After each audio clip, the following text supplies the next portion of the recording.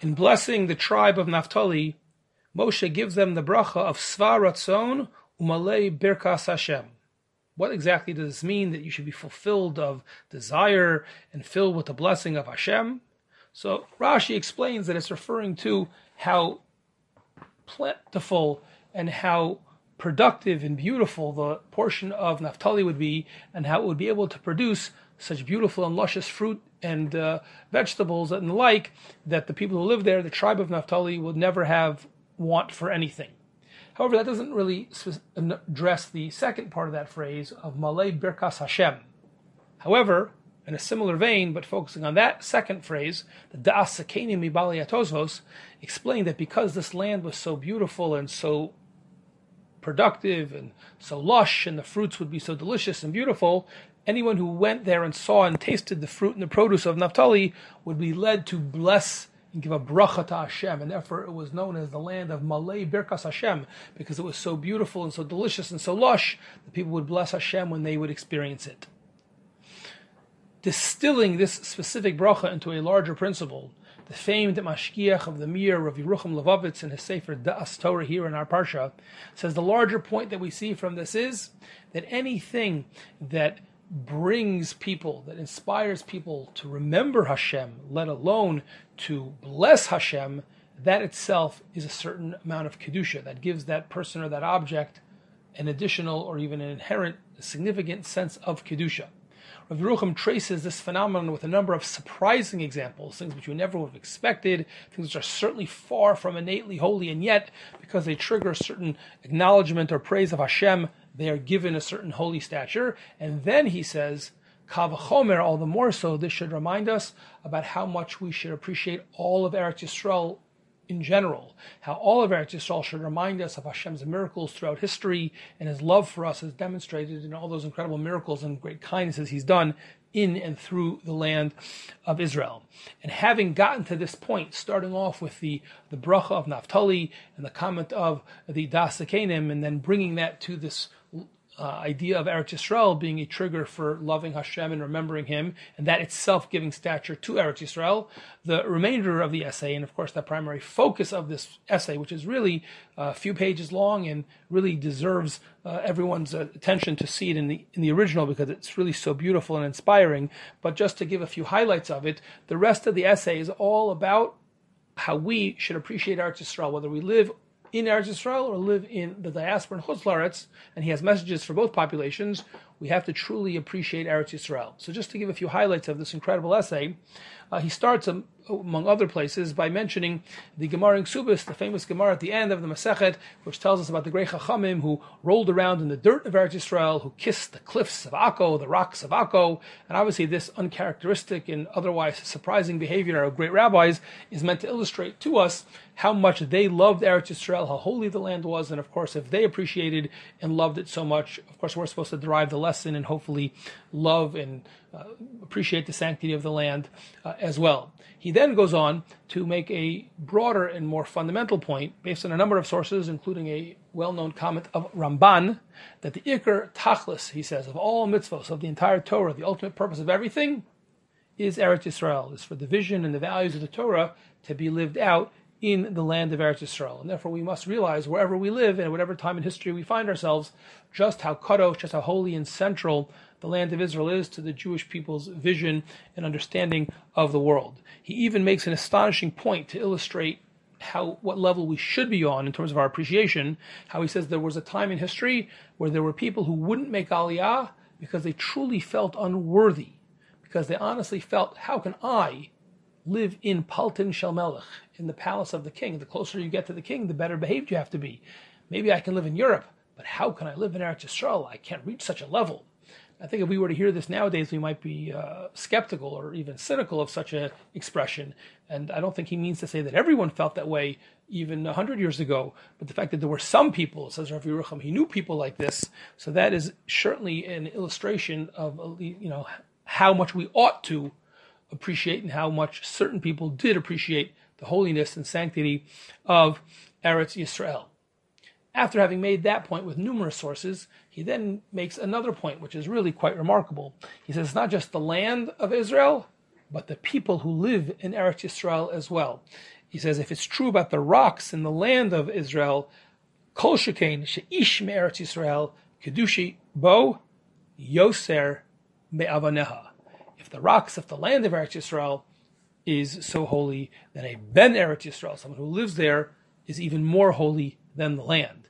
And we should appreciate those people, he says, as well. He then gives a personal recollection of being 6 years old, a little boy, when someone, a Meshulach, came from the land of Israel, somebody from Kupas Rabbi Meir Baal HaNes, to collect money in his town in Russia. And he says the people were so excited that they saw Ben Eretz Yisrael. They couldn't believe it. They were filled with such excitement and love just to touch someone who came from Eretz Yisrael. Says Rav Yerucham, we mamish kissed his clothing, like the Chachamim kissed the dirt of Eretz Yisrael. That's what it meant to meet someone who was a Ben Eretz Yisrael. Of course, he acknowledges that over time, the more access we've had to the land of Israel, naturally the less appreciation we have for it. And he even laments, Va'ani kfar margish ba'atzmi. He admits he himself feels that he doesn't appreciate Eretz Yisrael as much as he used to when he was younger. And there's a general Yetzer Hara, he says, especially in his door, and it's certainly gotten worse, not better since then, that we look to tear things down based on the various blemishes we find, instead of building things up. We must do the opposite. We must look for all the reasons that Eretz Yisrael is good and beautiful and build it up in our mind based on that. Last but not least, he has a special message for those of us who are lucky enough to live in Eretz Yisrael. He says there's a special responsibility, a special achrayus for those who live in Eretz Yisrael to behave in a way that brings kavod to the land. People should say, wow, that's someone who lives in Eretz Yisrael. That's a child who was raised in Eretz Yisrael. However, if we or our children behave no better, or chas v'shalom worse than people who live outside of the land of Israel, that is a form of machalas hakachim. We've desecrated something that's holy, and that is something that we would be very, very, very, very upset about.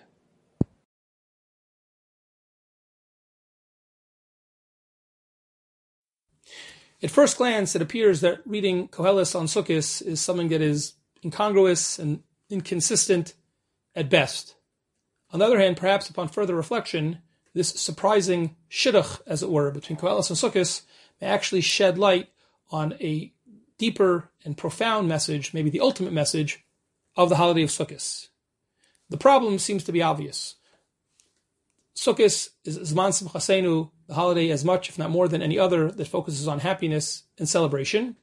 And of course, the theme of Megillas Koheles is Hevel Havalim, the idea that everything in this world seems to be just a waste of time, pointless, purposelessness, everything is vain of vanities, there's just no point to anything. It's a depressing message, it's a hard message to hear any time of year, but certainly it seems to be a message that is inconsistent with the theme of celebration and happiness on Sukkot. So that's why at first glance the problem is profound and obvious. However, if this is the minhag, perhaps it's not just something that we can explain in a kind of technical way, but perhaps it's actually a key to understanding a deep and profound message of the holiday of Sukkot. Rav Itzla Peterburg, one of the premier students of Yisrael Salanter, suggested one approach. He suggests that the key to understanding this is the fact that Sukkot and the reading of Koheles comes just about a week or so after Yom Kippur. What happened on Yom Kippur?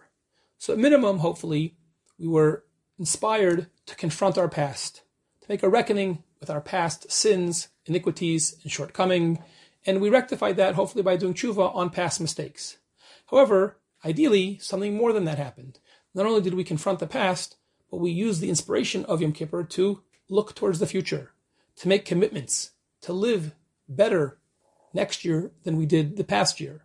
We made kabbalos, commitments we took upon ourselves to learn more Torah, to do more chesed, to daven better, and perhaps just more fundamentally, to have more of a focus in our life on the spiritual and the permanent, and a little bit less focus on the physical and the transient. However, says Rav Itzla, human nature being what it is, day by day, Yom Kippur grows further and further and more distant in the rearview mirror. And perhaps, not only do we feel distant from that feeling of spiritual inspiration and the spiritual high we had on Yom Kippur, but perhaps we may even start to not only regress, but regret those commitments that we made. Maybe we say to ourselves, we were a little bit too high on spirituality at that moment. We have to come back down to earth, be more realistic. I'll try to be a good person, but I don't have to make such commitments. And it's very, very easy to become prone, to become susceptible to really backtracking and backpedaling from those commitments very, very quickly. Especially with all the fun that we seem to be having on Sukkot, kind of makes us ask ourselves, do we really want to live a life that's so focused on just spiritual matters? What about having fun? What about having Zman Simcha Seinu all year round? So says Rav Itzla, therefore we read Koheles, and we remind ourselves, all those things which we thought we could live without on Yom Kippur, and now we're questioning, and maybe we want to reorient ourselves back towards them. Hevel Havolim.